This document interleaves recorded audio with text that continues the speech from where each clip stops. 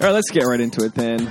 Everybody, welcome to the Sex Actually podcast. This is my first interview of 2018. Hey. With Valerie, the bossy. I call you the bossy Tosi, but I know that doesn't even... Listen, I've been called worse, so it's fine. You are my new famous friend.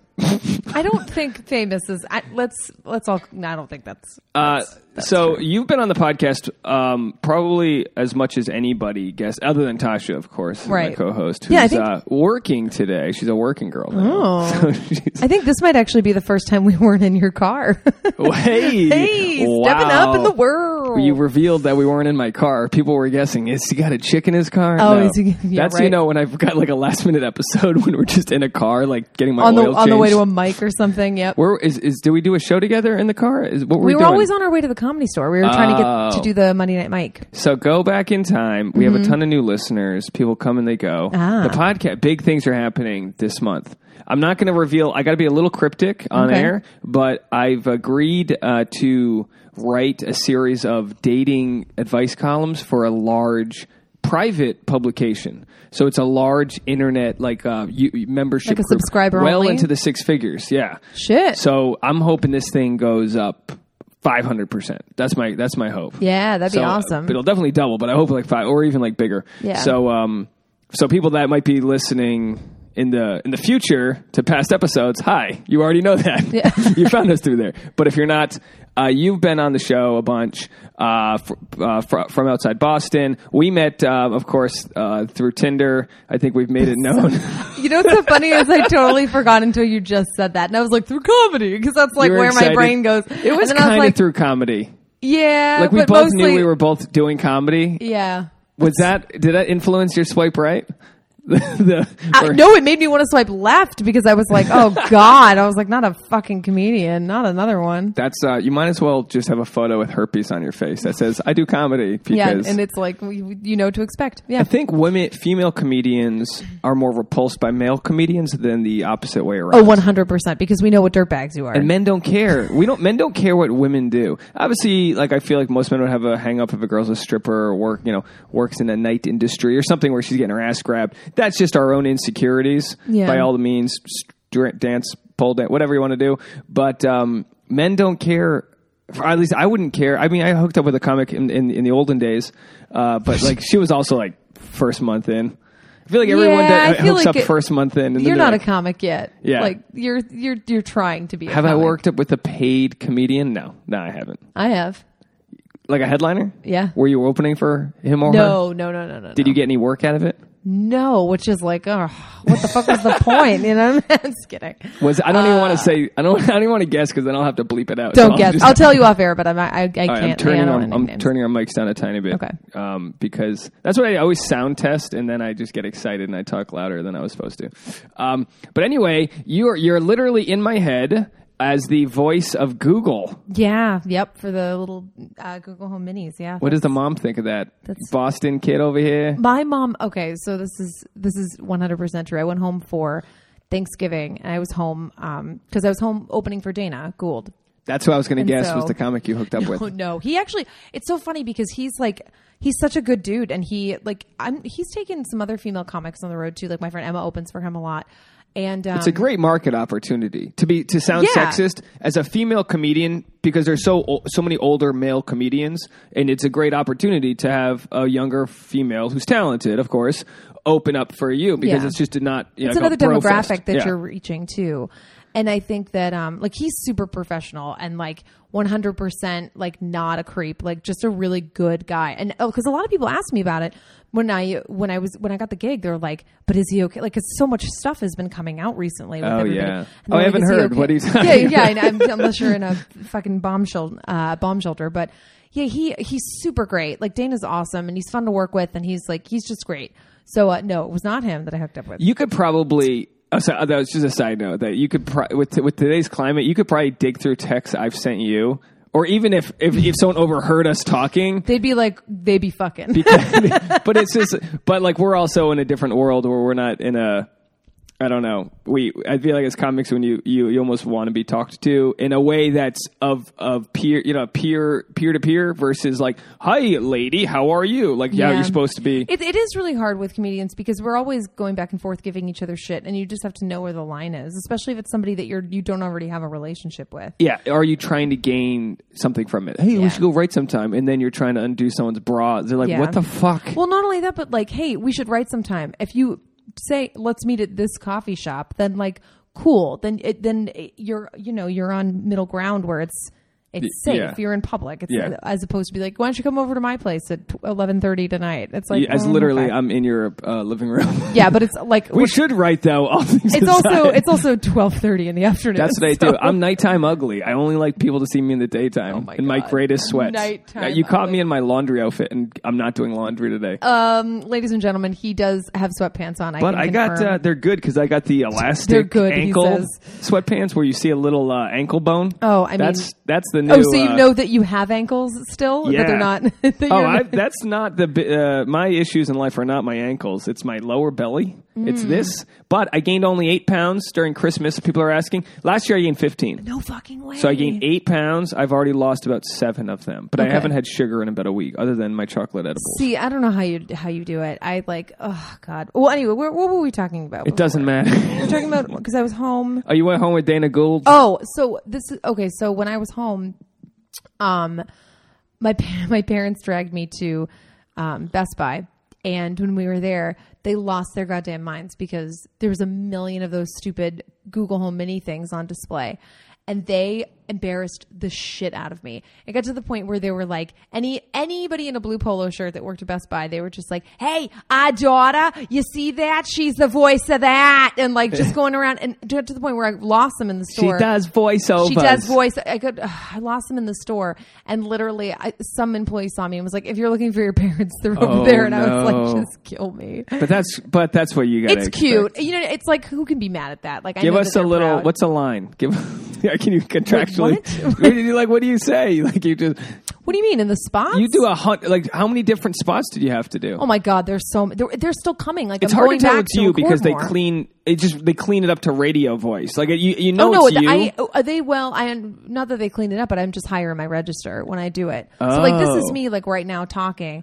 But if I'm doing the voice for it, then it's like let me think of one of the lines. You kept a little of your lisp. It's like, what's this little thing? Well, it's Google Home Mini. And it's very like, it's very. Do I owe you money now for that? Yeah, pay me, bitches. No, but it's very like. Episode is sponsored by Google. Everyone right now is like, why are we listening to an ad on this podcast? No, that's interesting. Do you make a conscious effort to go a higher register? Well, because when we were auditioning for it, they sent out what's called a scratch VO, which is basically somebody at the ad agency recording the copy, and they're looking for a certain thing tonally and what they want, like. They don't want you to necessarily completely match what they're doing, but they want somewhere in that ballpark. And so they sent me the scratch VO because a million people auditioned for it. Of course. And then self-tape or? Yeah, I recorded it at home. They make it easy. It's obviously easier to record at home as we're doing if you have now. your own mic and stuff. Like I just recorded in my closet. I have like a couple of I want to check that out. Panels and stuff. I'll show it to you. But people don't really. I mean, like acoustically, the closet with all the clothes and it's small space. It's a good. Yeah, that's. And people go, oh yeah, like I started from scratch. I recorded my closet. It's like, no, that's the best. That's the best place to do it. Yeah, but so when we did a first round, then they had people re-record a second round because they didn't like anybody's first takes, and that's when they sent the scratch VO. And so I just listened to what the girl was doing on it, and I really paid attention. And I think a big part of why I started doing well with voiceover really quickly was because I have a music background, and I have a very good ear and I can hear things really easily. So like they don't want you to completely match it, but they want something pretty close. Yeah. And so I basically just tried to match the inflections and stuff that they did on the scratch, and then they called me and like 5 other people in to record a demo for it. Wow. And then are you shitting bricks at that point? I was losing because basically at that point you're like, okay, so this job is mine to lose now. At this, and you basically like any sort of callbacks, you put that money right into your savings account. Like you like rationalize, you're like, I need it. I'm going to pay this off. Yeah. Well, that's what I've been, my goal for this year is to like be completely debt free. Yeah. We cut the checks before we get the job. Oh, 100%. I'm already like, okay, but like, so how long before I get that money? Like even when it's a small amount, like a demo fee, you're only getting like $250. So, and that's what I tried to remind myself that day where I was like, even if I don't book this, I'm at least getting paid to be here for this demo. So the worst case scenario is I'm getting paid $250 to be here. Oh, that's good. Like, okay. Yeah, you're making your and day I didn't rate. know either because as an actor too, like you don't know how long it's going to be before you find out and how long you have to sit in that horrible and purgatory. most of the time you don't find out. Yeah, most of the time you don't hear anything. And so luckily I found out within like 24 hours and I didn't expect that at all. Where were you?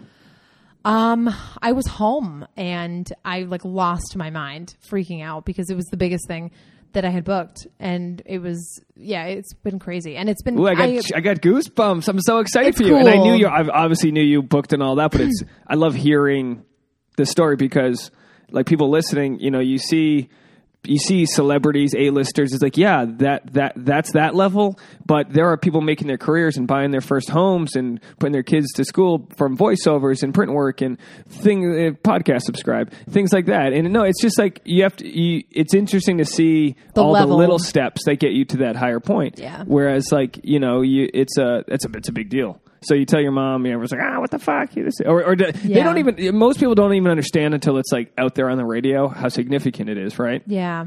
Well, it's crazy because for me, I thought it was just one job. Like I thought it was one commercial. I didn't realize that it was going to be this whole crazy campaign. I mean, they've run these things during like the World Series and during we saw it on, I think Parade. We saw it on our flight or we heard it on our flight or something. I mean, they've been running it in movie theaters. Like Ken Garr literally just messaged me the other day. He's like, "Get out of my movie," and literally like had taken a video of it when he was in the theater, and I was like, "Oh my god!" And then Tasha and I go to your restaurant, which by the way I love, and see you. I know it doesn't, but that's just the life. Yeah, because and that's the thing too. Like you get so close because you think it's going to be like that one job that's going to completely change your life. And this is something that I talked to one of my best friends about recently, where I was like, I'm finally at that point where I have to decide what my number is.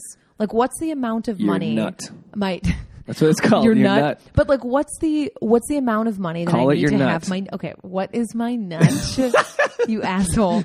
But like, what is that amount that I have to have in my bank account to be able to quit my day job? Like that I would be comfortable. I mean, 30 grand. I mean, because you could just, if you get a chunk of money and you quit your job, it's like you fly through. It goes through so fast unless you're continually working. Which hopefully, but you and don't who know. is? I mean, we're all continuously working, but not at the level where we have that security to know. Like, all right, we got another season. It's like, okay, why don't you stand in for Matt Bomer? He didn't buy his house till like his 4th season of White Collar. He was making $100,000 an episode. But he was still probably like, I don't know. And it's like, what? Yeah. Because, you probably only see half of that, but it's still. You do? Oh, that's what's so crazy with taxes. They take over half. And your agency fees and all that. Yeah, they bill you as if you're making that for 30 years. It's like, no, I just made this after 20 years of not making any money. Yeah, that's what's so crazy. And now, too, with the new tax plan, it's like, I became eligible to join SAG. Congratulations. Thank you. I was eligible for like the last 6 years. I've lived out here for almost 10. So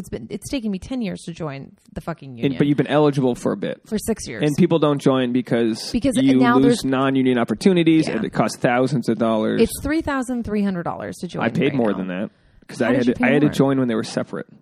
Maybe I paid that much. It was actually I paid like 20. It was the same amount because what they did is they took the 2 fees and just combined them into one. Yeah, after was $1,600, SAG was 20 and change. Yeah, So a lot of money. I put it on a credit card. I put it on an 18-month no interest credit card, and I said, "Let's start working." Yeah, and I was doing background. I was doing stuff that how much it is. Yeah, and so basically, I didn't join because of all the non-union work that there is now, which is shitty.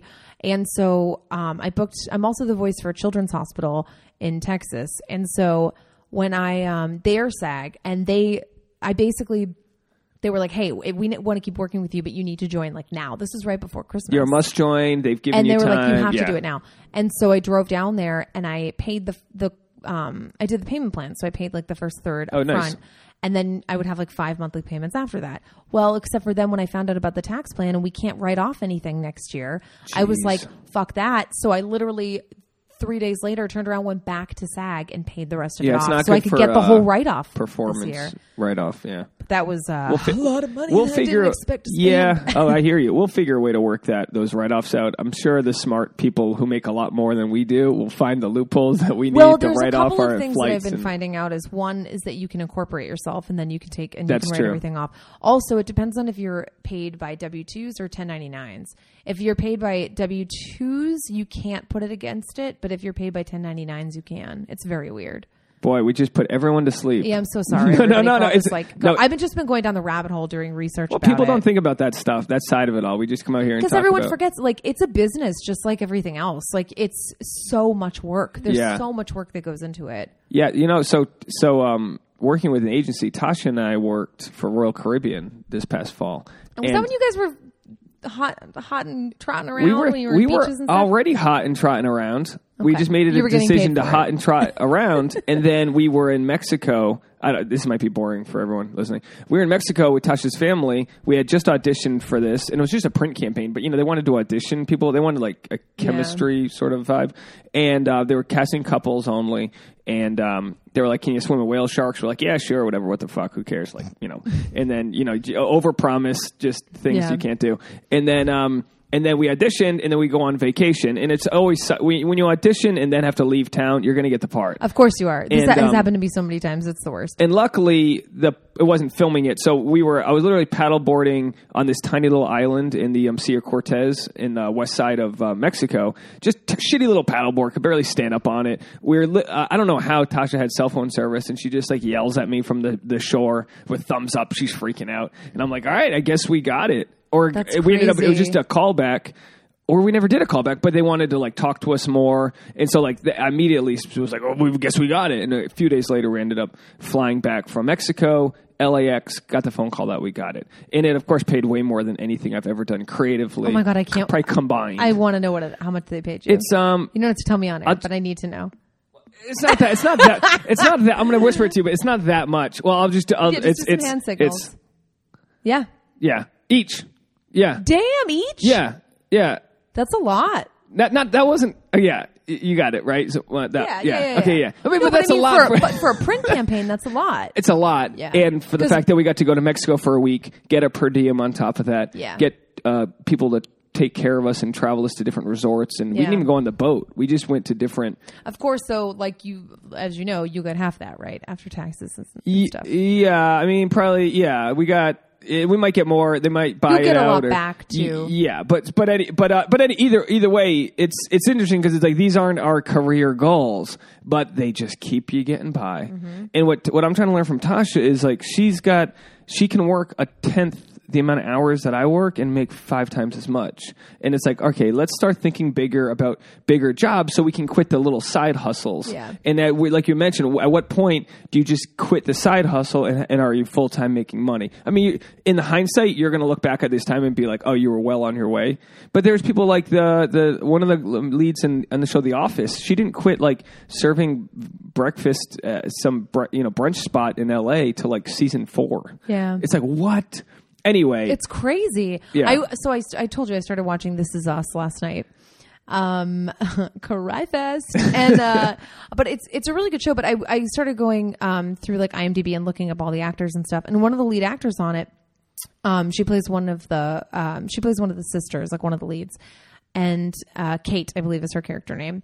And she one of her quotes on there is that when she found out that she booked that job, she had 81 cents in her bank account. Yeah. And I was like, fucking preach, girl. Like, we've all been there. Is that the big girl? Mm-hmm. The big girl, yeah. Yeah. And I was like, oh my God, like, we've so embarrassingly been there. Yeah. And she was saying that she's like, you just have to stay humble and thankful. And she's like, every day, she's like, there are still days where I'm driving to set and I'll just start crying because she's so thankful for it. And it's like... And when I saw the billboards for that, I was like, "This is going to be the shittiest show." I know, I did too. But without watching, I mentioned this. I texted you. I love Nashville. Yeah. I know This Is Us would get me crying. I know. Sometimes you know when a show's making a turn and you start the pre-cry. It's like the pre-cum when you're watching. You're like, all right, I'm lubing my tear glands up to just cry. Well, I didn't know. Like people told me it was a cry fest, but I also didn't know. I didn't know there would be so many reveals. Like as I was watching it, I would be like, "Oh shit!" Like because it was just and you were only a couple episodes in. I'm only 3. I've watched the first 3 episodes. Right, I guess I gotta and I'm watch already it then. like, okay, I can't wait to start watching more. I've put it off long enough. All right, I'm gonna watch This Is Us. And speaking of, there's no way to transition. Last time I had you on, so basically here we are now finally talking about relationships. Yeah, 20 minutes. no, in. I mean. Well, I'll preface it by saying this: of all the people I know in comedy, you're in my inner circle for someone I don't see often. Yeah. Do you know what I mean? Yeah. I love you. I love that. Like, oh yeah, thank you. No, I mean, you know what I mean? Like, there's people that like you can't. Like, I can respect a comic who's 10 years ahead of me, but like, I can't. Like, you and I are kind of like both shadowboxing this industry right now. You know what I mean? Like, we're both kind of doing our thing. We're in it, yeah. And that's good. And you kind of have to surround yourself with people like Heather Turman, like people that I don't see ever, but when I do, I'm like, hey, what's up? Yeah. I'm happy to see you. I went to Karma the other night to do I was doing a spot on the burlesque show that's there. Oh, you were doing the burlesque show? Yeah, well, not taking my clothes off, but doing comedy. Yeah. What's the difference? I showed up literally in like every article of clothing I own, so everyone knew exactly why I was there. People respect the people who take their clothes off more than us, and that's fine too. Burlesque is cool. But I went in there and the bartender was like I mean, we haven't seen each other in forever, and the bartender was like, "You just missed your husband." Oh, really? Yeah, and I was like, "Where is he?" And that's when I texted you, and I was like, "Come back." I'm the only one that refuses to call you my comedy wife. I know. Yeah, he'll say he loves me, but he won't call me. No, I'm not doing commitment to even to my friends. Fucking asshole kid. No, I had left. I wasn't there. It's been a slow start getting back because I was gone for 15 days. But ever since I've been off sugar, I've been writing a ton. Really? Oh my gosh, ideas are flowing to me. All right, maybe I need to. And that's the reason I quit sugar. The first time I did it was because mentally the inflammation went away in my brain, like that cloud goes away, and you go, oh, this, that, and the other thing. Which, by the way, I want to share this with you before I want to get into your backstory too. But I had the craziest anxiety last night. I might have had an edible. Just a tiny bit. This is why I can't have edibles. Yeah, exactly. So but I think I learned my lesson. Don't do this again. I had an edible a couple hours before I was supposed to be on the show. I get to the show. I'm late, but I didn't know it. I thought it was a 9:00 show. It was an 8:00 show. So I walk into the show at 9:15 at this place called The Dime. It's I'm spot. doing it next week. Okay. Yeah. Oh, I think. Let me know which day. Are you doing Monday? Monday? Mm-hmm. Oh, maybe I'll do it Monday. Foreshadowing. Okay. I didn't get. I walked in and Marlon Wayans is on stage. And for those who don't care about stand up, he's probably like, oh, Wayans. Yeah, but like in the stand up community, he had the whole audience on their feet. Like it was so packed in this room, everyone was staring at him. The door to walk in is right next to the stage. Oh no! So I walk in, but my plan was already like I knew I was going to walk in. And I knew the comic, if I just stopped, would address it. So I just walked in and went straight to the back of the room. But as I'm walking, I go, who the fuck's on stage? I thought maybe it was Chappelle. Right. I'm not saying I couldn't differentiate between black comedians. Well, you're not looking up either. You're trying to just beeline to the back. I didn't want to make eye contact. I want to go straight to the back, hope that he wasn't like, hey, what the fuck? And I started going, oh shit, I can't follow this. I'm in a black. It's like a black audience. They're loving him, and I'm like, hi, and I'm also. I haven't really done it in 15 days, which is never good. Yeah, you have marbles in your mouth. It's awful. A lot of shit in my mouth, and I see Adam who books this show, and he's like, dude, you're late. And I'm like, don't put me up. I like before he was like I got bumped. Yeah. Like Marlon wasn't supposed to be on the show. He did 30 minutes, so like there wasn't time for me anyway. Normally you show up to a show late. Whoever was there goes up. It's very much like a fluid thing. It's not well planned because comics come and go, people cancel, whatever. So I was just freaking the fuck out, and I walked out the back, and I was like gonna go home. And I felt like such a failure and like a child. Oh no! And I wasn't tripping balls. I was just high. You know what I mean? I wasn't like, ugh. I could have gone on stage. I probably wouldn't have bombed, but I probably would have not done well. Great. Yeah. Judging by some of the comics who went up after him, I think I would have held my own because some of the comics ate dick, and you could tell when someone's bombing out of their control versus like you're not even telling jokes, and it is a tough room. But he had a full room. One comic went on after him, like another black guy who was actually I don't know his name, but he was actually really good. He was in his 50s. He's done it for 30 years. I'm like he murdered, and then after that, people were like trailing off. Yeah. But I was going to walk home because I walked out the back and then I walked around the block. And I was like, you know what? Fuck it. I got to wait and talk to Adam after. It really wasn't a big deal, but I was like, I got to just like, for the sake of my own career, not run away from a spot. Like I was a little bit late. I was coming from work anyway. So like I didn't just like sleep in, but I was also like mad at myself. So I waited till afterwards. I talked to him. He's like, dude, I'm sorry. And like, he's apologizing to me. And I'm like, no, I'm the asshole, blah, blah, blah. And it worked out fine. He was like, just do a spot when you're ready. Yeah. But it reminded me like, I got to work harder to prepare for these moments, to be ready to walk into a room of like fucking amped up people and them see me, a no name they don't care about. And you know what I mean? Like I wasn't ready to deliver in that moment. Yeah. No, I feel you. Like it is hard. And now that I'm like further into doing stand up, I remember when I started and people would be like, oh yeah, I'm going to take a break from stand up. And I'd be like, what? You can't do that. Like, this is the greatest thing ever. I'm never going to want to take a break. And now that I'm, like 4 years in, I'm like, oh, okay. Have you ever driven a manual car? Yeah, I used to joystick. Okay, there you go. So like, after you leave first gear, you put it into neutral and you kind of like coast for a second. And then that's what I feel like it needs to be. You got to put your foot on the gas, but then you got to take it off a little bit. And then you got to go harder into the next level. Well, true story too. This is so funny because when I started booking a bunch of voiceover stuff last year, I was like, you know what? Like maybe this is just a sign that I need to back off stand up for a little bit and give myself some space to like work, focus on what's fucking paying me right now and like not beat myself up for not making it to as many mics and shows and stuff.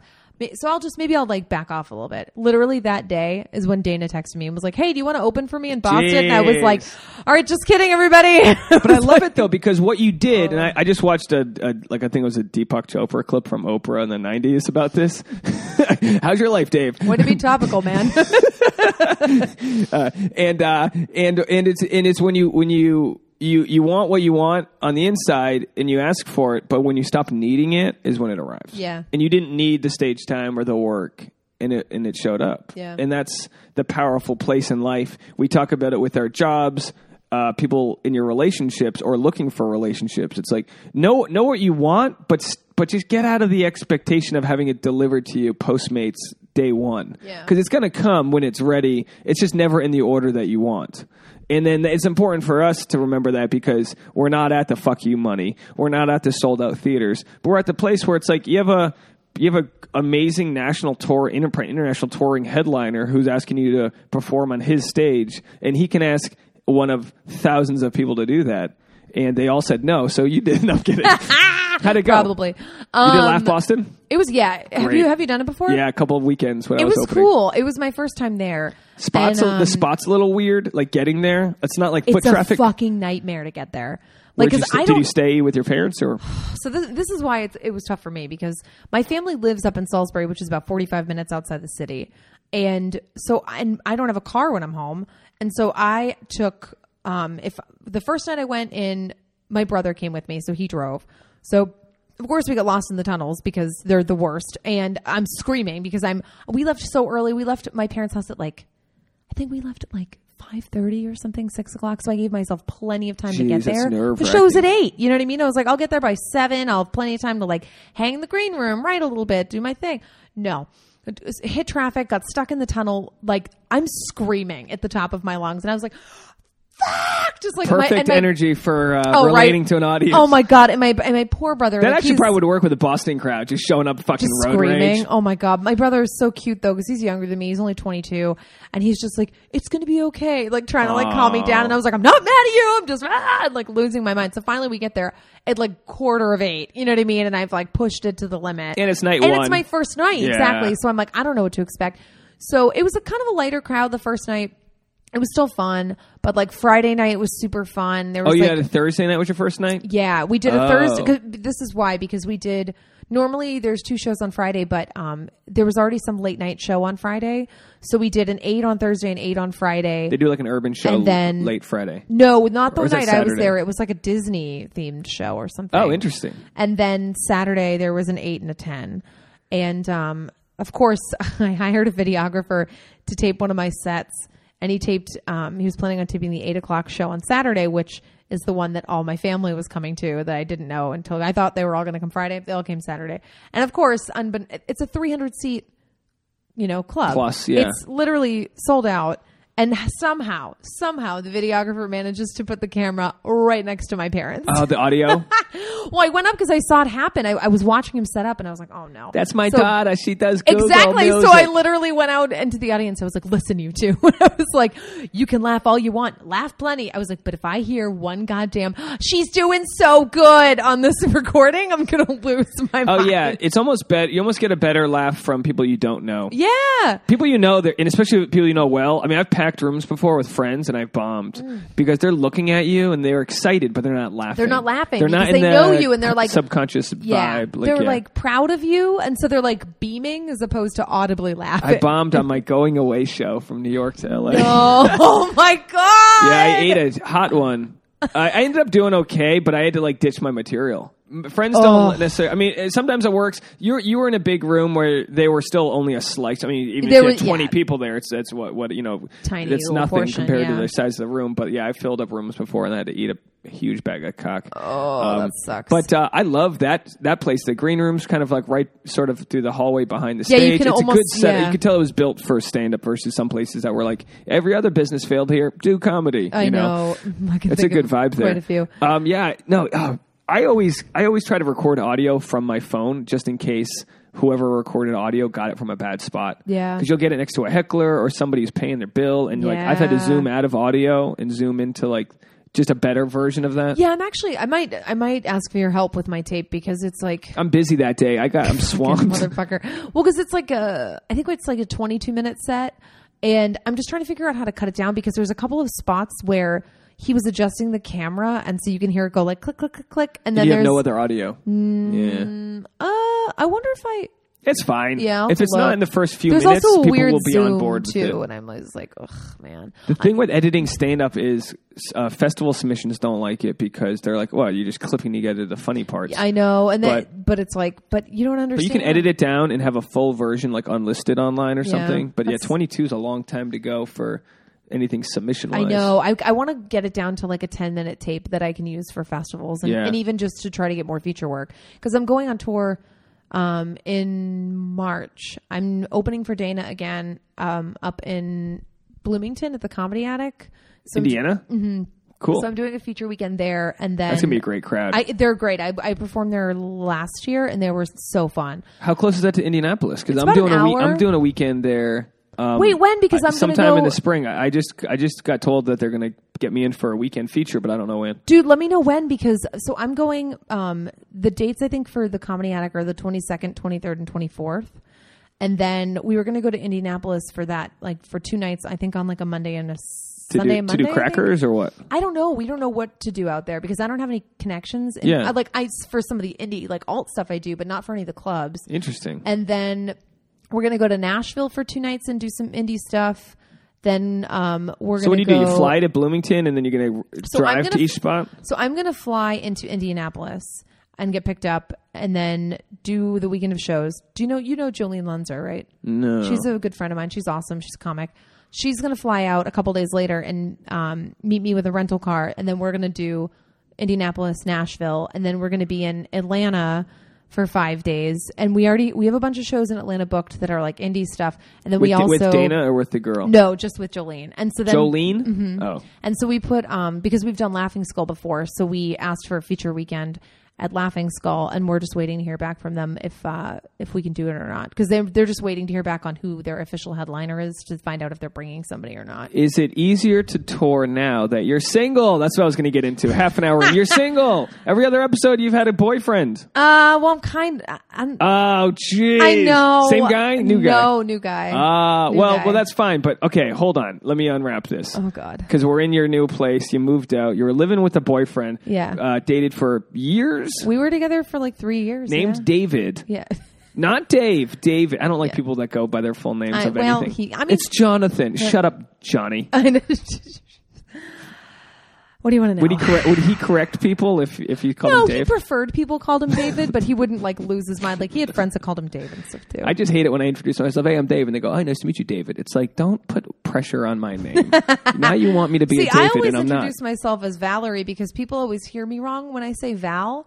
Yeah, that's not the same phone, so as I'm like always a like Valerie is not the same as like a John Jonathan or Mike Michael. Like if hi, I'm Michael Mike. just sounds hello like... Michael. It's like, all right, pump your fucking brakes. Yeah. Like we're not going there yet. Like I'm Dave. Chill out. But Val, yeah. Anyway, so you were dating David. I was. And then at what point do you know that it's over? How does that all take place? For me, I had kind of known for a while, and How long? For a couple months. You knew for a few months. I knew, and I were you just hoping. I was kind of stuck. I was in like a weird place mentally, and I was having a tough time. And this is when I was living in Koreatown, and I was miserable. Right by you. Yeah. And you had your car broken into, or that was after? I was just so much shit was all happening at the same time. He was living with me. He was financially stuck. We were sharing my car for a while. It was like a lot of just like, I mean, the place where I lived was horrible. I mean, I tried to explain it to people because it's like going through a war. Like it was so bad where I lived. Parking, you don't even want to drive anywhere. I couldn't. You would have to come pick me up because there was no parking. I lived right by a couple different schools. There was school zone parking. People park on the sidewalk, on the sidewalk, like on the grass. Because there was no. It was so insane. My car got broken into more times than I could count. I mean, keyed, bricks thrown through the windshield, just because you took someone else's spot, maybe? No, because it was a bunch of just shitty people that were. It was insane. Anyway, so my friend that lives in the building that I currently live in now, he had us over for 4th of July, and I was like, oh my God, this building is amazing. Like, please let me know if anything opens up. If you and by the way, anything, same here. Let me know. They don't allow dogs. But did they let cats? Yeah, because they have dogs here, but they stopped it before I moved in. I know. People with shitty dogs ruin it. I know. Boone is such a house cat. He's such a good dog. Yeah, he would be perfect. Too bad. But so 2 months after that, I got a call from his landlord, and he was like, "Hey, I heard you're looking for," and I was like, "Oh my God!" And I had no money saved up. So you're still with your guy. Yeah, but you're like new opportunities emerge. Well, that's the thing. He was out of town when this was happening because he was gone for like 2 months. Right. And so I went and looked at the place, fell in love with it. And I was like, there's no way I'm going to be able to afford this place. And I was like, how much is the rent? And he told me, and I was like, well, I can only afford this amount. And he was like, okay. What? And I was like, what? Were you within, was it like within a couple hundred? A couple hundred, yeah. Okay. But I was like, he must have liked you. I was like, what the fuck? And so he was like, we got to get this lesbian with her cat in here now. We're going to need this girl looks haggard. She needs help. Get her off the streets. But so, they got to write it off. So I was like, okay. So when they got the papers, I was like, you know what? I worked every shift I could at the bar to try to get the money to move in because like I said, I didn't have like first month's deposit, all that. Yeah. So I worked as much as I could to get the money fast. And I was like, you know what? I'm putting everything in my name because I'm not going to take a chance of losing this place when I'm putting all the work into it. And I was just like, no way. So I put everything in my name. So did he know you were going to move? He knew like a week after I was living here because he was still gone. So I moved. What? I moved. Your everything. boyfriend didn't know you moved. I moved everything. You were so mentally checked out. I love it. You literally were mentally and physically checked out. I was just like, I'm fine because I knew he was going to be like, we can't afford it or like. But you had to move. You had to move his shit too. Then. Yeah, he didn't have a ton of stuff though because it was my place that he kind of started living at. He pretty much. It was basically like his clothes. Piggybacked onto you. Yes. Yeah. For a long time. You were his home base. Yeah. I was his drop pad basically, like because he was going out of town all the time. So when he was in town, he was with me, but otherwise he was just. That's running what around. Guys love that. Like I'm jealous almost of this guy's life. Because, well, not really, but like we love. Like I love having a bucket of shit. Like gold clothes at my mom's house, I love having like, hey, I love some mittens here. Yeah, or like you go home and you're like, oh, I don't have to buy toiletries or bring them with me because I know that there's stuff here that I left. Which, by the way, went home. My parents had the shittiest toilet paper. They're doing really well financially. My parents, I'm like, what the fuck is the matter with you? I know. I was like, what?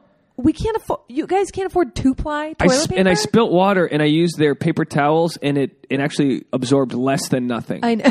Like it was literally like just plastic. It's like dry. It's just resting and I'm like, on top of my it. only thought, and I should call my mom and find this out, is maybe like maybe my brother, they were like told him to go buy some stuff, and he just bought the wrong on his own money, just got the shittiest things. I mean, it was like anyway. So so he's just using you as a crash pad.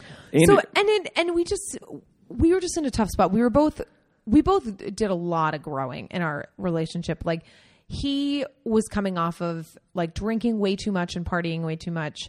And he'd also, before me, had just gotten out of a 10-year relationship, which is insane. What was the in-between time? Like, how long was he single before he met me? Yeah. Like, I think less than a year. Okay. So it was like... Well, it wasn't like a month. No, but it was still like... Pretty crazy. I can't imagine being with somebody that long. So did he have to move his stuff out of her place to yours? Yeah, right. Oh my God. But basically, because he had a place, but then a whole long story, he moved out of there, whatever. So these financial issues that we see are always, in the cities, it's like we always move in with each other way too soon quick because it's financially, like people don't understand. If you're listening in Bloomington, Indiana, go see Valerie perform. But also, just fuck you because like Tasha's sister Chelsea has a 2 or 3 bedroom apartment she got. I guarantee it's not $1,000. You know what I mean? My God, and it's like. And it's beautiful. And she is like, well, this is my yoga room. It's like, we don't have extra rooms. This is my room that I sleep in and shower. You know what I mean? Yeah. So it's crazy. You just don't we have force the ourselves space. into a place that's not great for relationships. Well, yes. And because when he started staying with me, we never had the discussion of like, hey, we're ready to do this. It was like, oh, well, you're here now. And I guess you can just stay here. It kind of just happened. It wasn't like a we're ready talk. And so when I moved in here and finally when I was just so unhappy in that relationship, I was like, you know what? And it lasted for months even, like, actually like a year into living here. And finally I was like, I can't do this anymore. And you can't do what specifically? He and I, like our relationship, I was like, I can't do this anymore. And I was talking to a couple of my girlfriends about it before I had broken up with him. And I was like, I don't know what to do. And, it's going to be so hard affording this place. And they were like, and this will come full circle, but they were like, Val, you can't sacrifice your happiness for a couple extra $100 a month.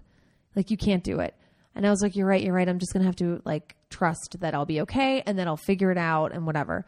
Broke up with him literally the day after that I did it is when I found out that I booked that Google job. Wow. Which is like crazy because I was to think. Did he break up in person? Did you see him? Yeah, it was in person. It was hard. Did he know? He knew because I tried to call it up before. Did he care? And then kind of like backpedaled.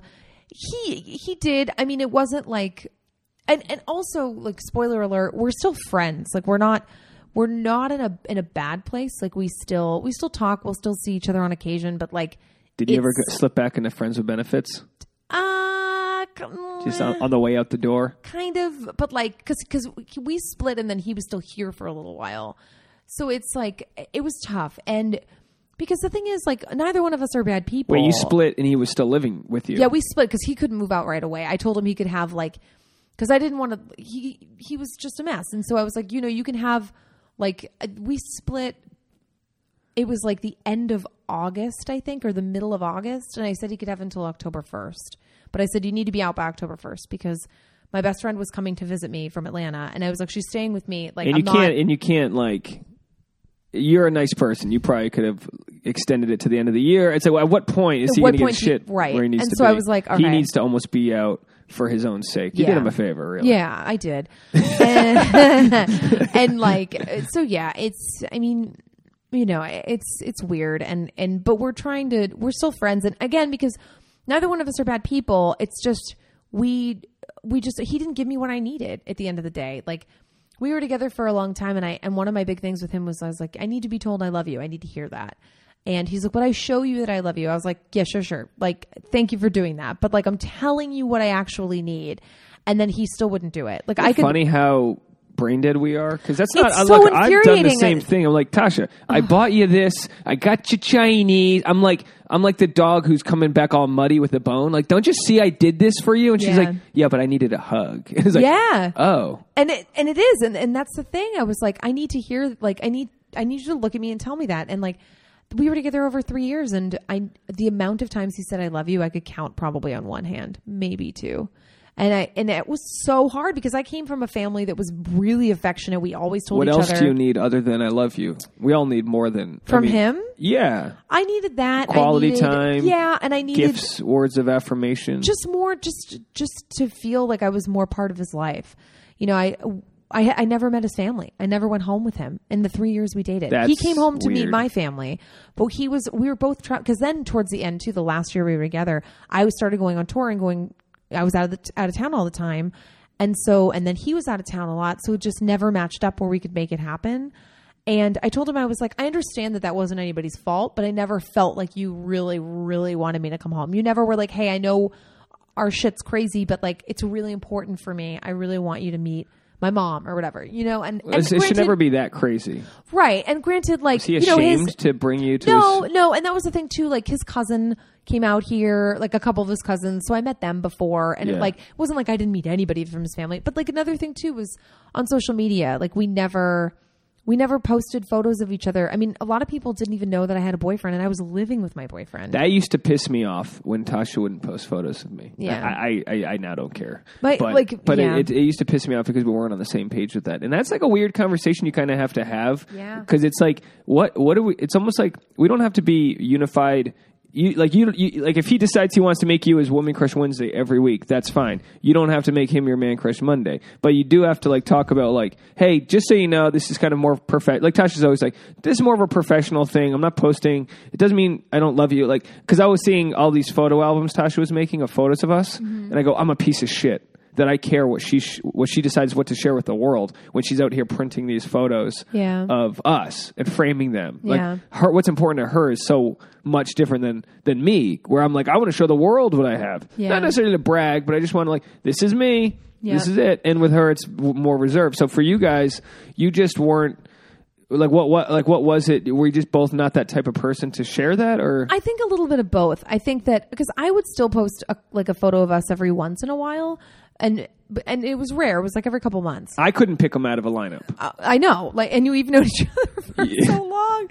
But like he never did of us. And I even like after we split up, I went, it was just because, you know, when you go down sadness hole, when you're like, I miss this person, you start looking through all their social media. And then Facebook algorithm shows you more of their shit. Fucking worst. I'm working on a bit about that because it's like, yeah, the more like if you want to look at somebody on social media, Facebook's like, guess you want to see more of that. Yeah, and it's like, no, I don't. No, and I'm addicted. Leave me alone. Ugh. But so I started going down his Instagram feed and I was like, wow, we've been together 3 years and there is no photos of the two of us on here for that long. Do you think you were just one step out? Both of you were just like only it was not just, fully there? I think we both were just broken too. We'd both come out of relationships and like weren't really ready to be with anybody else yet, but we really liked each other and that's kind of what happens. Like even now that I'm seeing somebody new, I try to explain to him where I'm like, it's now I'm kind of the asshole because I'm not posting photos of he and I.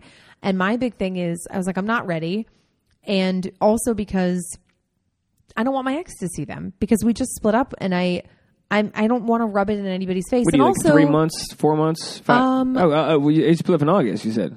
Yeah, but he wasn't out until October, so it's kind of like, do you know? But you know what I mean? Like yeah, it was it's still a like gray area. And so it's just like I just don't want to rub it in anybody's face. And I also, because he's like, well, are we going to be like Facebook official? And I was like, no, that's not a thing that I am ever doing. And he kind of got butthurt about it. And I was like, look, I used to be engaged years ago. You knew this, like back when still surprises I know me. People are like, what? But like, or in my early 20s. And I had that on Facebook like an idiot. And when we split up and I had to take that down and have to like listen and explain and listen to everything. Don't need to explain. And I was like, to. you know what? Never fucking again. Never again. Until I am married. And even that is like real roll of the dice. Yeah. It's not anybody's business. And I don't need to like declare it on a social media platform. I just don't. Yeah. And so my big thing is I'm like, it's not going on there. It's just not. That's what's funny. There's so many. I mean, obviously the divorce rate is, it's 50-50 right at this point. I mean, Yeah. you either make it or you don't. I mean, and what more? I mean, it's true. Make it and or that's you don't. that's what scares me with fucking chicks. I'm like, oh, geez, like, what are we doing? Like, you I don't know. But you got to go? No, I'm just making sure that there's nothing that's like, no, okay. There was something about booking something, but I can look at it later. Oh, I'd love it if you booked something while you were I talking. think I might have. It was about Did a you really? festival. Well, let me look at it. I just booked something today. I'm excited. All I saw was you will be paid, and I was like, okay, well, what's this? I was like, Do okay, I have maybe I to need to take look my at this. clothes off? That's the first question. I asked. You will be paid. There will be airfare and lodging provided. Oh, That's fuck amazing. yeah, I want to do that. Fuck yeah. Okay, great. Oh, That, unless it's some Hey. weird festival you've never heard of, and it's like, you will be paid. kind of. It's Bloomington. I think it's in. Where is it? But now the next question is, where will you be staying, No, it sounds legit. It sounds like it's... What festival? It's the Flyover Festival, but I can't remember where that is. Is it just somebody just tell me where it is? St. Louis. Oh, St. Louis. No, wait. Is that? Yeah. St. Louis. That'd be fun. I'd do that. I mean, it's a city we've all heard of. If you're listening in St. Louis, follow Valerie. What's your Instagram? Anyway? Who knows when what I'll are you be at? there. What's your social media? My handle? It's Yeah. just at my name my first name underscore my last name. So Valerie underscore Tosi. No bossy in there? There's no bossy? No fucker. There's no bossy in there. Tosi. By the way, can you talk to these listeners while I grab more coffee? Yeah, geez, my fucking face is peeling off. This is so strong. I Go, know. go I'm grab so some coffee. sorry. Do you want some more, or are you I gonna actually die? wanted to pull something up, so I'm gonna. Great. So we were talking just a minute ago about you basically need a guy. Did you read the 5 love languages?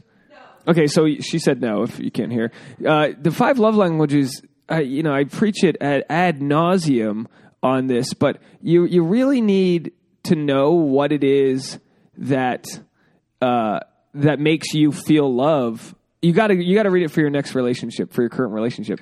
You need to know what it is that fills up your love well. And it seems that you want to be told I love you. That's important. But you might read it and go, oh, geez, I also love the Somebody else told me gifts about or this words of and said- affirmation. So what I love is words of affirmation. And what happened, and I was telling Tasha this, I've been really, I don't want to say critical, but she just doesn't understand some things that I need. And even though I've spelled it out in ways that people listening go, dude, we get it, she just doesn't. Words of affirmation are very tough from her. Yeah. I cleaned the house yesterday. She got home and she texted me, babe, it's amazing, blah, blah, blah. That was great. There are certain times when she knows how to reward me with that kindness, and there's certain times when she doesn't. Mm-hmm. With stand-up, sometimes she doesn't know afterwards to be like, hey, good set. Hey, good set. 3 words. Pinch me on the butt. We are such monsters. Are we, though? Because that's so simple. It is simple, but because at least you never. So my ex once told me after I got on stage, she was like, "Yeah, that wasn't your best," and I was like, "I'm gonna kill myself." Yeah, you told me that. That's insane. Yeah, because you're so fragile. But and it's you're all like, we have I know. is our performance, and I did a show in Cincinnati. I had to follow this guy. I did like a very non-white guy show. I think I was the only. Maybe there's another white guy. Do you know what I mean? No. It was like the chicks went up, and then there was no mic. It was one of those like kind of poetry vibe God, shows. I hate those. I hate it too, I but hate sometimes they're my those. favorite shows. And then I ended up doing the Irish jig. I was doing all these things that maybe if I had a mic, I wouldn't have done. It was fun. I had a good Sure. time. But I had to follow this black guy, big guy. He murdered. I mean, he told people about life. And afterwards, I got up there, and after my set, some guy goes, and I had a good set. But he goes, and I was also high and drunk. Oh my God. And the guy goes, my level of expectation for you was right about here, and I'm pointing to like my chest level, which is an insult. He was like, I really didn't expect much out of you. You did really great. He gave me this compliment that Tasha couldn't have given me. Tasha goes, the show went great. And Not I'm like, you were great, but right? the show. And I'm yeah, like, I see oh, it. good. I'm glad the show went great. How about the guy that's trying to do this juggling act for you? Literally. But anyway, I know I sound super needy in saying it, but it's like the simplest thing in the world. We're just fragile people. We can't help it. Like, yeah, we're not getting on stage because our lives are complete and perfect. Anyway, No. I share this story all the time, and someone wrote in and goes, I wanted to say the other day when Tasha told you it was a quote-unquote great show, rather than saying quote-unquote you did amazing, babe, I totally understand your point, it's probably because I'm a words of affirmation gal myself. I love how awesome some of our listeners are. They really are.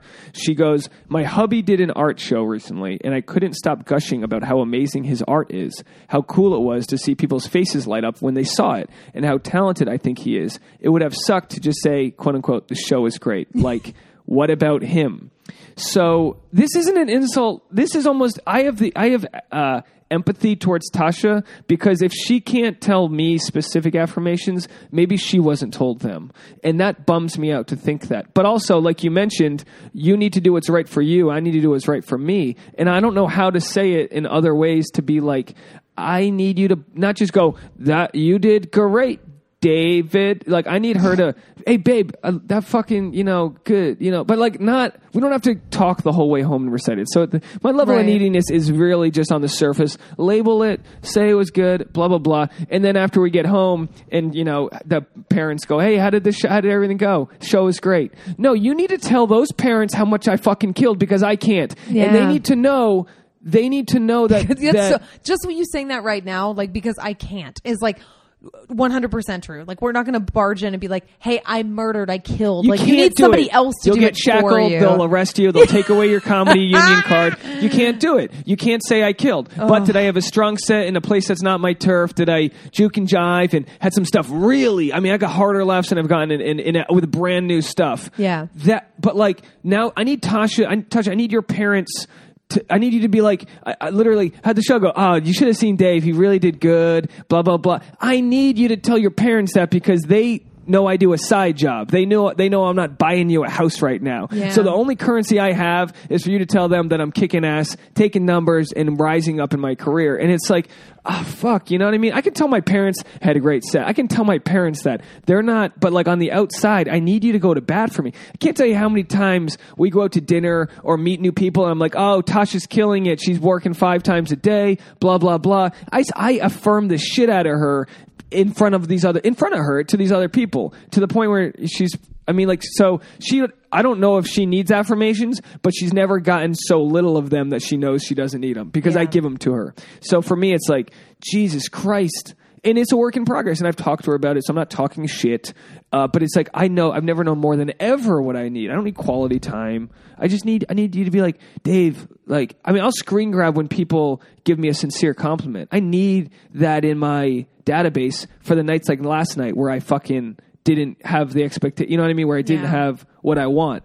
And and if you don't do stand up, you probably don't know that level of instantly, like, you get off stage, like, did I do good? Yeah. You ever have a great set and you walk off stage and you go, was that good? Yeah, because if somebody doesn't come up to you immediately and tell you did a good job, then you're like, maybe it wasn't good. The barometer is the audience. Yeah. And the barometer in a relationship is the girlfriend. And what's so weird, too, even when you're on stage, is like, people think that you did a great job, but if they don't laugh out loud, then you have no way of knowing that. Like, there's been so many times where I've done sets and I've had people come up to me after, I'm like, you were so good, you were my favorite person on the show, or da-da-da. And I'm like, then where was the laughter? Like, where was it?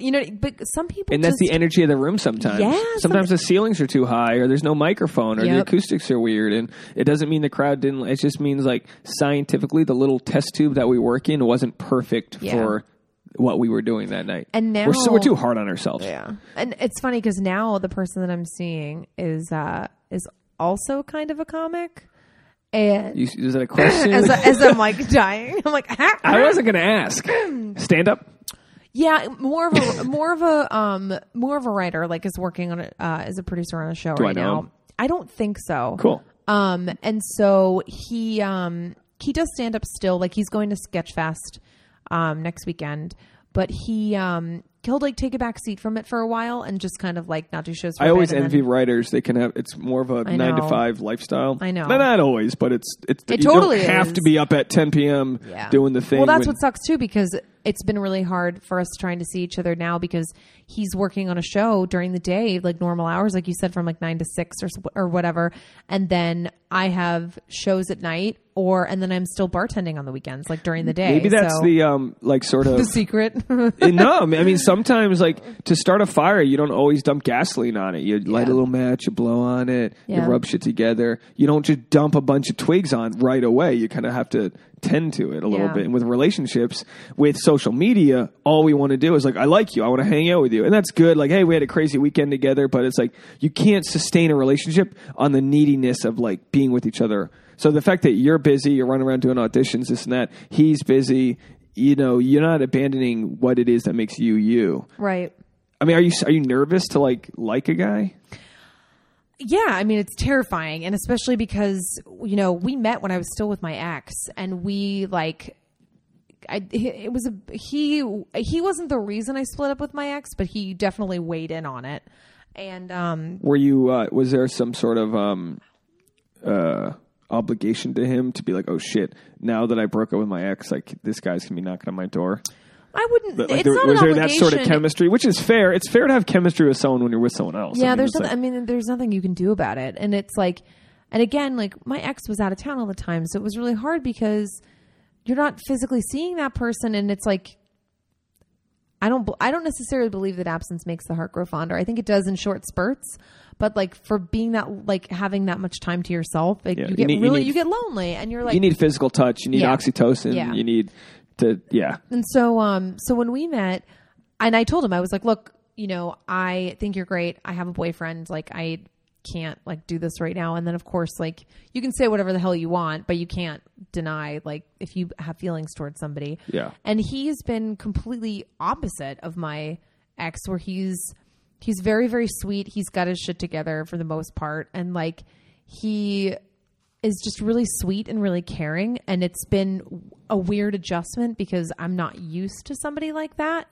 which sounds so sad, but like, but normal. But in the growth of us, we date shitty people to triangulate. And I also a better person for us. I broke it off with him a couple weeks ago because I panicked, and because he invited me to come home with him for Christmas. Whoa. And I was like, what part of the country are we talking? Arizona, so not super far, but like we could have driven. But it was okay. That makes a difference. But I was like, I just panicked because I'm like, I was in a 3-year relationship and never met his parents. Like I was like, I'm just not ready because it was. And I tried to explain it to him. I was like, I don't know if I can do this. I think it's too soon.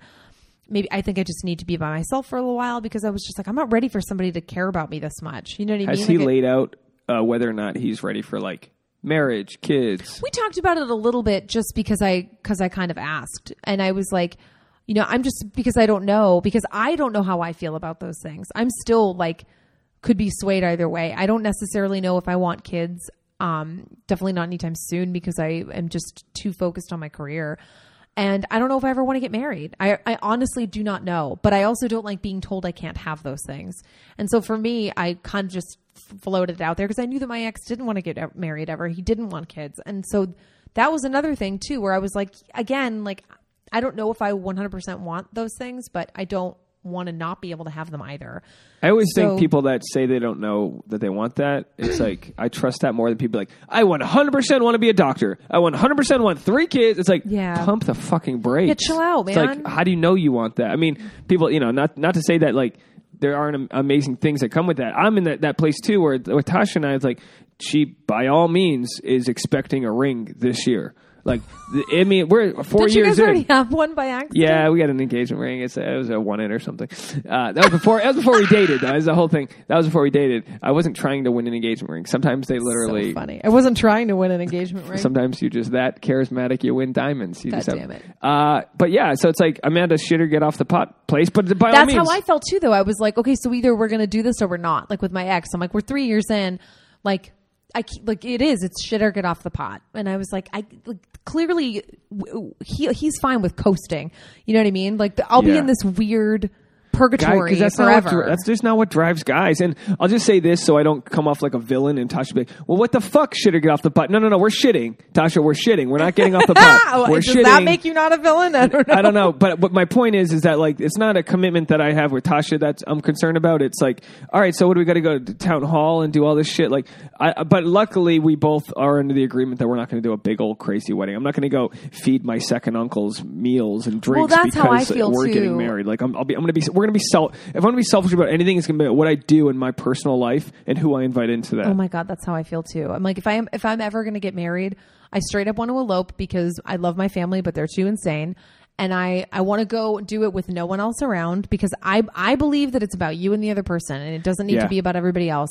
I would want to do that. And then after it's already done, I would have a big party and invite everybody and just have it in like a backyard, have a fucking band. Well, here's my scenario. I'll make it quick. We went to this place about 2 hours east in the desert. We went there for a wedding photo shoot, Tasha and I.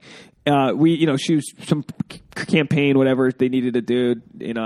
My suit was too small. I had moose knuckles. My hair was long. It was disgusting. But it was like this little farm that had goats. It had a long thing of trees, and like it was well lit. It looked like a album cover for like Mumford and Sons. Oh, like cool. you expected the band show. Yeah, it's like a down-home wedding. And it was like thing. 8 to 10 different like 1-bedroom. Bungalows separate from each other. And I was like, this is what I want to do. I want to show up here. I want to tell my parents, my sister, my best man, and Tasha can do her sister. You know what I mean? 12 people. Yeah. I want to tell them, hey, you better be at LAX at 4 p.m. And then we have a cargo van ship everyone 2 hours east, and we do it. We do it for a night or two. You know what I mean? With those tight. I mean, I come from a huge family, so to whittle it down to 8 is like, you know what I mean? I still have to like, I can't. We can elope, whatever, but like, there's still gonna have to be, an aisle walked down and that. But like, luckily, she's not like, no, I need 400. I need this. It's not about that for her either. Yeah. We're not 20. Whatever. This is our first rodeo, but it's like we've already done that, whatever. So like at least I'm on the same page with that. But like it's like you look at the fucking stats and you go, shit, you got this guy cheating on his pregnant wife, you got this asshole. It's like I'm not saying I'm not an asshole, but I think a little bit of that realism keeps you together almost because it's like we're not perfect. We have to work on things, and we do. And I even said to him recently too, because so basically I had my meltdown, was like, I can't do this, blah blah blah. And then we didn't talk for like a week, but of course it was the social media battle of like who's having more fun, where we're both like posting, and that you're like directing it towards the other person. It's so sick. And so hashtag best life ever. Hashtag living your best life. He's a little bit older than me. He's 37, and so. I'm jealous. That's a good age for him to be dating you because you're Tasha's age. Yeah, I'm 32. I'm 32. I'll be 33. Okay, you're older than her. Okay, everybody calm down. Let's all calm down. You're my age. We're my age. Okay. You're a little older than me. Okay, I'm gonna throw myself out of the window. So have kids by this year. Please. No. But so we split up, and I sent him this like angsty email and was like, look, like the night that I did it, angsty email. Yeah, because basically it was just a whole big thing. I had like a small breakdown when all this happened. And then I'm like, I'm miserable. It's not that I don't want to see this person. I'm just freaked out because it's all happening so fast and I wasn't expecting it. And so then we like tried to talk a little bit, had dinner one night awkwardly. You could feel it wasn't quite the same. And then we made plans to hang out again like that weekend. And then he had a breakdown because I told him, I was like, I feel like you're not really in touch with your emotions completely. I said, and this was like weeks ago before all this. And I said, when was the last time you cried? He said, I don't know, maybe like 5 years ago when my stepdad died. And I was like, oh, sweetheart, you are due for like some real crying. So then you put on This Is Us. And then his blood works. But so he basically, like that Saturday, he had his like little breakdown and he was like a weeping mess. Beautiful. And I went over and I was like, look, I'm going to come over and come talk to you because I don't want to do this over the phone crap. So I went over there and I just was like, you know what? This isn't about me. And I like it. A part of it is, but like, his being this emotional and vulnerable isn't necessarily about me. Like he just needs somebody that's there for him right now. And that's what I tried to do. I wasn't going in there being like, we need to blah, blah, blah. I was like, what do you need? Like, you weren't selfish about it. Yeah. I was trying to be really selfless about it. Right. And I was like, what do you need? And just try to like hold him and just be like, it's going to be okay. And honest. And I looked at him and I was like, look, I'm not going anywhere. I was like, I know I had like a bit of a meltdown. I was like, but I'm not going anywhere. So just like trust in the fact that I'm here and like, just tell me what you need. He's like, I didn't expect you to say that. And so we patched things up and it's been really great. And, so if you cry, you get the girl back. That's the too long didn't read. It's not hard, you guys. It's not hard. No, but what you do is what you inadvertently did in your quote unquote meltdown was that you drew a line and like, You knew where you were and whether or not he was gonna kind of be there with you. Yeah. And so, I mean, sometimes I've had girls break up with me and then I've had to make that decision. Do I chase after them or do I let them fly away? Yeah. And I don't think I've ever made the wrong decision because it gets you to where you are now. And but you do kind of want somebody to chase after you a little bit, like not in an insane way, not in a manipulative way, but like, do you like this? Are you going to fight for this now? Because it's only going to get harder. Yeah, 100%. And that's how you build your tribe. And it is like it's scary. And I even brought up to him too, like we went out for drinks last week, and I was just like, I had mentioned we were talking about relationships, not just ours, but in general, and just other people that we know, and how different relationships are now versus when our parents were younger, how you can be poly and you can be in an open relationship, whatever. And I said to him too, I was like, I don't even know if I believe that we're all supposed to just be with one person. I was like, I really don't. And I said, I've always been intrigued by the idea of an open relationship. Not that I'm saying that I want one right this second, but like to just that you have enough trust and faith in each other that like that's the person you want to come home to, that's who you want to spend your life with, but you're not going to fault somebody for being physically attracted to somebody else. So I think emotional cheating is worse than, say, if my too. dick goes into and by all means, Tasha and I are not in an open thing, but we've talked about it just on this level of curiosity. Be like, really, like people have asked me if I could have sex with any girl in the world, but I had to let Tasha have sex with a guy, would I?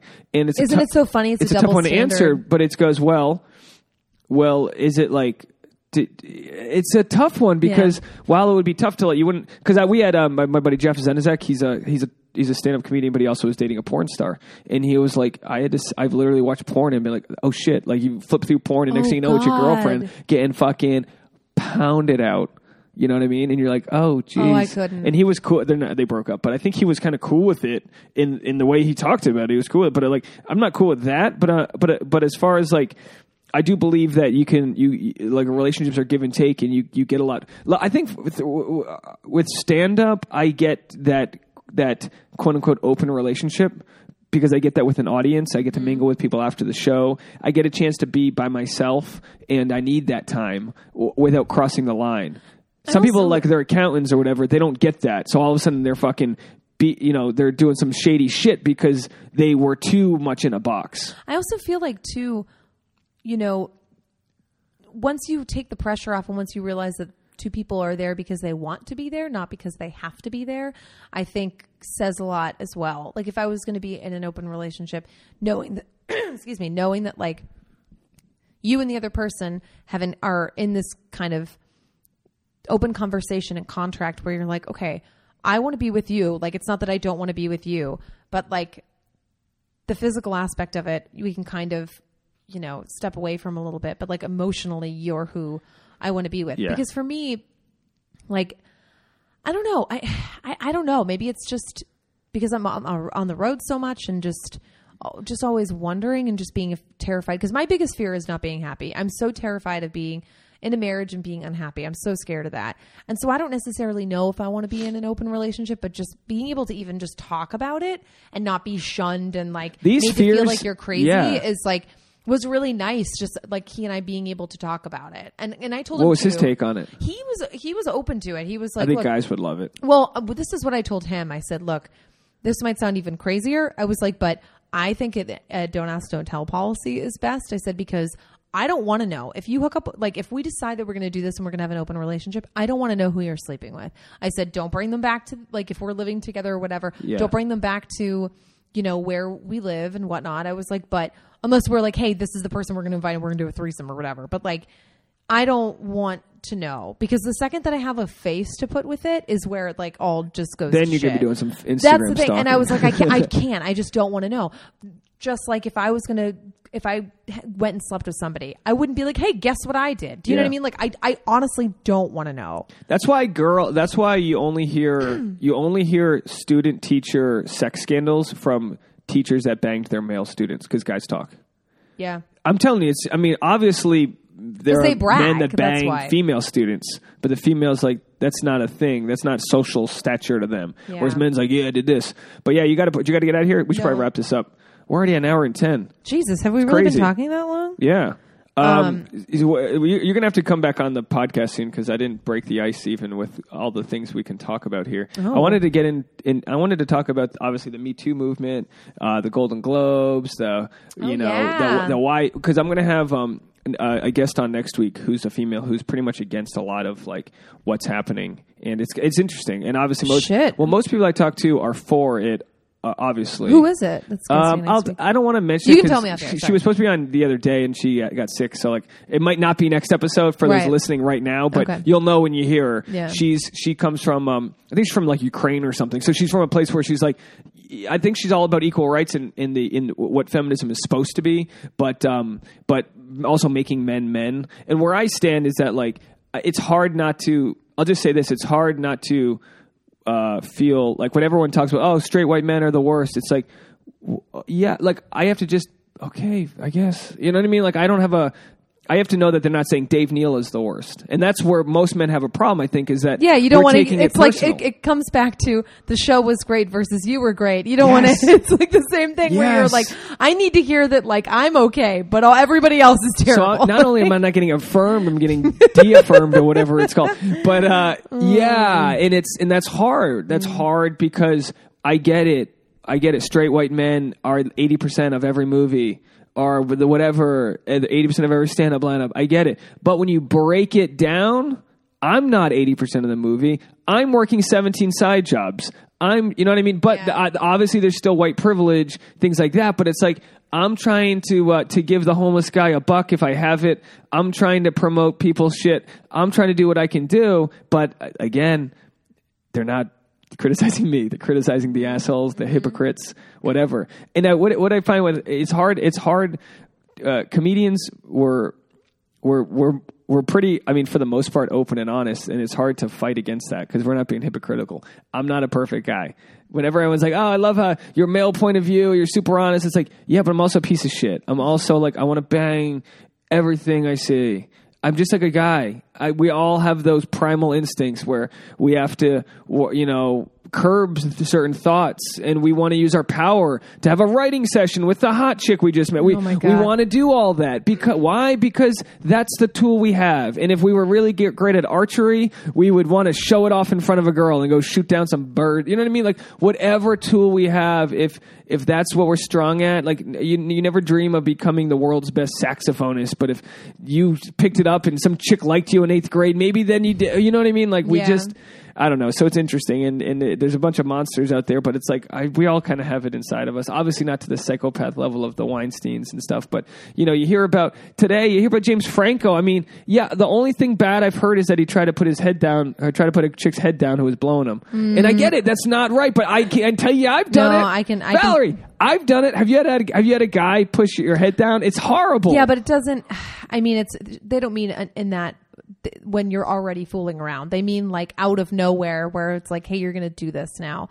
Like there's a difference. And also there are a lot of stories about James Franco, not just that one. Yeah. Like I have a lot of friends who, but the sliding into a 17-year-old, like in their Instagram, I don't know. Tasha hates him. She's like, he's the worst. He says, I'm like, he just seems like a dude in his 20s who used what he had, which was a little bit of fame. I know. There's too many stories though. There's too many stories now. And that's just all starting to come out. That's the thing. And that's an example that I can't fight because tomorrow, by the time this comes out, they could be like, dude, he's a fucking monster. Yeah. I can't speak for anyone else other than it's like, okay, I'm so glad I'm not single right now for the fact that I would be trying to fuck girls if I was single. I'd try to bang a chick after a show. You know what I mean? Like men try to do that. And obviously like Louis C.K., you are wrong. You should not whip your dick out. You are in a position of power. We've gotten really smart enough to break down those X's and O's, which is good. It's not like, oh, he asked for consent. Obviously you can't. That's not how that works. Yeah. But that's the thing too. It's not about the jerking off. It's about the power. Right. And that's what turns him on is the power. Yeah. Because obviously he's not like coming in all these chicks' faces. He just wanted to wiggle his dick out. And we really took a turn, didn't we? Yeah. But you got all quiet on me. Do you hate white men? Do women hate us? I just think that there are a lot of shitty people out there, no matter... It's tough as a woman like that's in this industry and has lived out here now for a decade. Like I've had stuff happen to me that's fucked up and that is completely inappropriate. And so am I surprised that a lot of the stuff is happening and coming out now? No. Am I glad it is? Yes, because I mean we shouldn't have these people in power. We just shouldn't. And it's a good purge. It is a good purge, and people that have been like this have been around since the dawn of time. It's not just the entertainment industry. It's every industry. It's whether or not you work in a restaurant. I mean, God, all the people that work in restaurants, like I can't even tell you the amount of times that shit's happened to me, both people that I've worked with and even just customers. I've had customers grab my ass and stuff before. And it needs to stop, and there needs to be a conversation about it. And it's not that we all need to be saints, but there just has to be a level of respect for one another and consent. Like that's really all it is that people want. It's, like you can hit on somebody, but there's a very big difference between, it's like reading the room. Read the fucking room, man. Yeah. Like if you're heavy breathing all over somebody that looks like they're fucking terrified, don't do it. It's that's so important. Read the room. You know what I mean? Like it's okay to ask somebody out, but it is tough when you work together because you're in a professional environment. But if you say like, hey, listen, I'd love to grab a drink after work. And if you get a vibe from them that's like, hey, I'm not comfortable with that, then back off and then leave it at that. Because if that woman is interested in you and wants to go for a drink with you, she'll say something like, I can't tonight or whatever, but like, let's try for next week. Yeah. Do you know what I mean? Like versus like if you're a VP and you have a junior employee, it's like they still have to talk to you after they reject you. So like you're not getting an authentic sort of response. Like there's like a chess match we're all playing and I know what you mean. And that's why it's hard. Like how do, because every single guy has to learn that social cue himself. Yeah. Not to say we can't teach him, but every guy, so it's like, oh, since the dawn of time, this has happened. It's like, yeah, since the dawn of time, we got these horny dudes who need to know whether or not the chick is on board. Well, that's the thing too. There's a big difference between somebody that just read signals wrong and then asked somebody out and then gets denied versus somebody that doesn't give a shit whether or not that person's interested in them, that they're going after you anyway. Yeah. Like there's a big difference between being wrong and being a predator. Like there's a huge difference. And I think that's right now who's getting outed are the predators. And the predators know not to go after 32-year-old Tosh. I called you Tosh. 32-year-old Valerie. Like they know, like you're not going to fall for my shtick. Well, that's the thing. For the most part. That's the thing. 5 years ago, 7 years, they might go, oh shit, she's new to stand up. Maybe. Well, also I was listening to the Jackie and Laurie podcast, which I love. And do you know that podcast? It's Jackie Cation and Laurie Kilmartin. No, but that sounds... They're great. Their podcast is great. And Laurie made a really great point where she was like, these predators don't go after, like when you have these young girls and stuff, if it's a coach of a softball team or something, like they are calculated in their moves. They're not going after the loud, outspoken girls. They're going after the quiet ones because they know that they're not going to talk. And that's the fucked up part, is that these men are going after women that they know aren't going to say anything. And I think it's more subconscious too. The predator thought, I think it's more like, all right, that's the weakest elk running away from me. That's the one I'm going to take down. It is. It's almost like in history, genetically, like men know which one they can get. Right. And it reduces the odds of rejection, or it reduces the odds of a shitstorm happening, because it's like, so like in the producer casting level, a casting couch is not a new term. So it's like, well, I'm not, I'm going to get as far as I can, and it's horrible, and I can tell you right now, like, am I going to be mad at somebody for hitting on me and for asking me out? If I don't feel that it's in an inappropriate way, of course not. But if I feel like somebody's really making the moves and making me uncomfortable, you bet your ass I'm going to blow a fucking whistle on you. Like, no, in most terms, I think people are flattered to be asked out. Right. In most terms, because it's like I don't have chicks backing me into a corner. Girls just aren't that aggressive. But I've had girls who are like, don't know if I'm single or not. They don't know what's going on after show or something, and they're like talking to me, and I'll work it into a way where like I'm not going to embarrass either one of us, and they'll kind of get the hint. But like that happens, and I've also hit on many girls in my single days where I'm like super into a girl, and she drops the boyfriend line. We get it, okay, moving on. Whether it's true or not, it was enough for her to tell me like this is the back off point. I used to hate hearing that. Tell me about your boyfriend, but it's like, oh no, thank you. Like you've saved me from looking like an idiot. Yep. Because if you're at a bar or someone, you're at a place, if you're in nightlife, you're at a place where like you assume the other person might be on the lookout for a match. Yeah. It doesn't mean you have the right to talk to them in a way that's like weird. And it's so frustrating too, because when I was younger, especially, if we said like, I have a boyfriend, men would get so upset about that because they weren't pissed that you had a boyfriend. They were pissed because they thought that you were feeding them a line, that they were like, oh, that's just code for you're not interested. And it's like, whether or not I have a boyfriend or whether I'm not interested, it doesn't fucking matter. I'm telling you no. I can't think. Code word for no. So move on. And unfortunately, what guys hear is, well, when you don't have a boyfriend, hit me up. Oh, and it's the like fucking worst. And it's like, yeah, well, maybe I would have if you didn't say that. Yeah, you know what I mean? You might have had a shot if you didn't say that. God, idiot. Because I can tell you right now, and I don't want to speak for all women, but I can for myself. But go ahead. But I will. No, but for me, if there was a guy that I thought was attractive that I was interested in that asked me out, and I was currently dating somebody.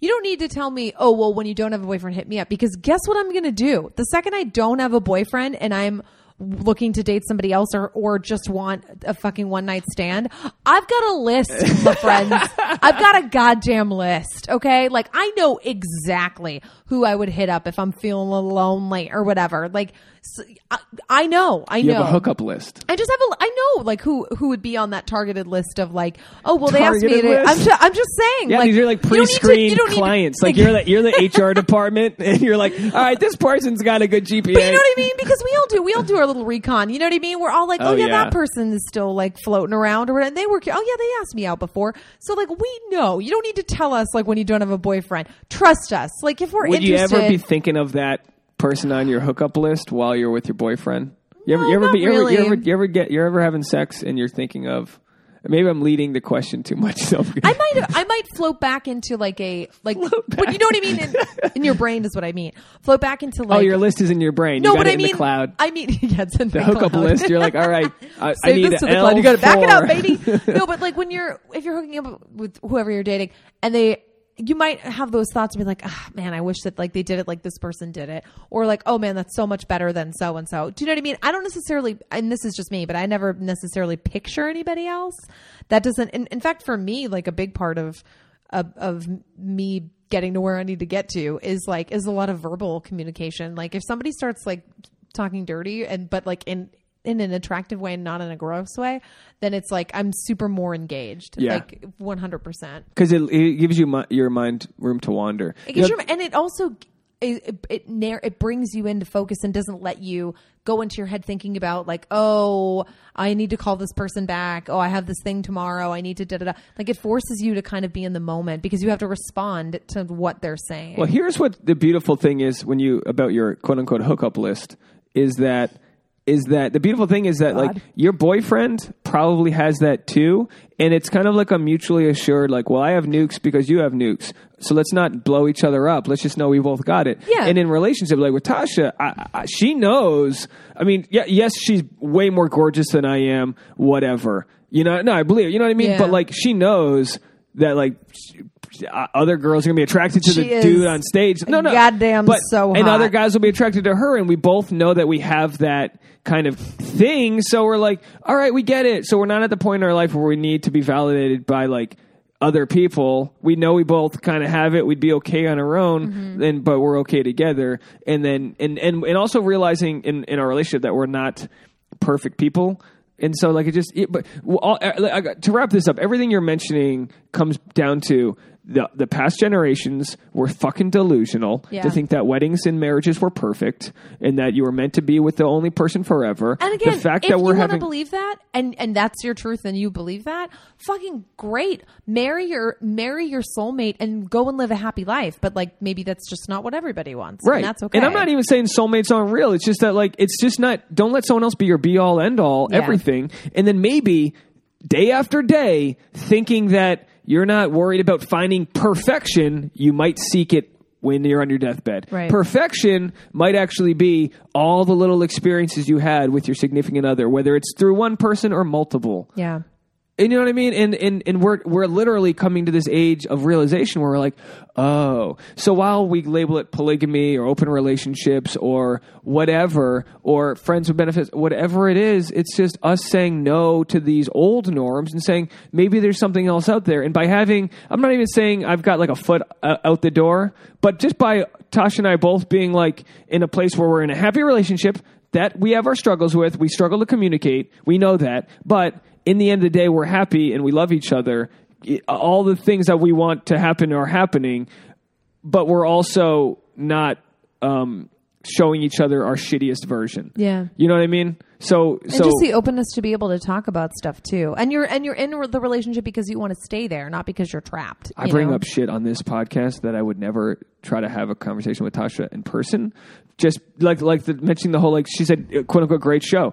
If I brought that up, like, it might not, but like by putting each other on the spot, we have to present ourselves to everyone else in a way that's not like the psycho. Right. So I can't be like, fuck you. Yeah. You should have done, like, I have to be like, hey. You can be like, hey babe, episode 346. You should take a listen. I'm not there yet. You're 266, but maybe you're not. I don't even know what I am. I just made up a number. I didn't want to go too high. Didn't want to go too low. But maybe you're foreshadowing. Maybe that'll be in 2 years. I'll go to episode 356 or whatever. And be like, Valerie was right. Anyway, we're at an hour and a half. We got to get out of here. Next time, I'd love to have Tasha here as well. I love Tasha. She's the fucking best. We got to crack because you guys would tag team back and forth. Oh God, there's nothing I want more than to just fucking gang up on you. That's all I want. Okay, I thought you were getting sexual for a second because I was like, that's not what I'm. No, I thought you were going to hit on her. You're like, there's nothing more than I want. I am going to hit finish. on her, but like, no, I'm not. I'm not the opposition. I just, it's through my own defensiveness. I can't have those conversations on Facebook where I'm like, but what about the white? Like, what about the good guys? Like, I get it. It's men. It's a new age, and what happens in the next couple years is going to be really important for history. Yeah. I mean, really important to see you talk about like in the Middle East, the uprisings and the revolutions because of Twitter. It's like we've provided this like little comment box where women can share their fucking gripes without being shamed, and that can only lead to a good thing. So. Yeah, people don't feel like they're as alone, which is, even this podcast, like people can listen to this and whether or not they agree, they can at least hear other people's experiences. They can listen to this. They can subscribe. They can rate and review. It's super easy. Oh man, gross. Do that all that. That was the most ingenuous thing you've done. And on that note, I'll leave on an ingenuous note. How can people find you? Give us all your info. You can find me on social media on Instagram and Twitter at Valerie_Tosi.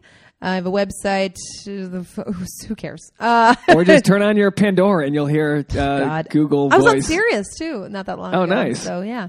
Find me and just be cool. That's all I ask. Be cool. Go support Valerie. She's one of the good ones. And good luck. If anyone's listening in Indiana, go find her. Can you take us out with your Google voice? Fuck off. Can you just do like a? Can you just? What do you want me to say? Tell me what to say.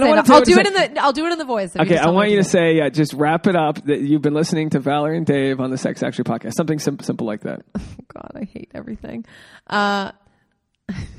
Just like laughing. You've been listening to Valerie and Dave on Dave's podcast, Sex Actually.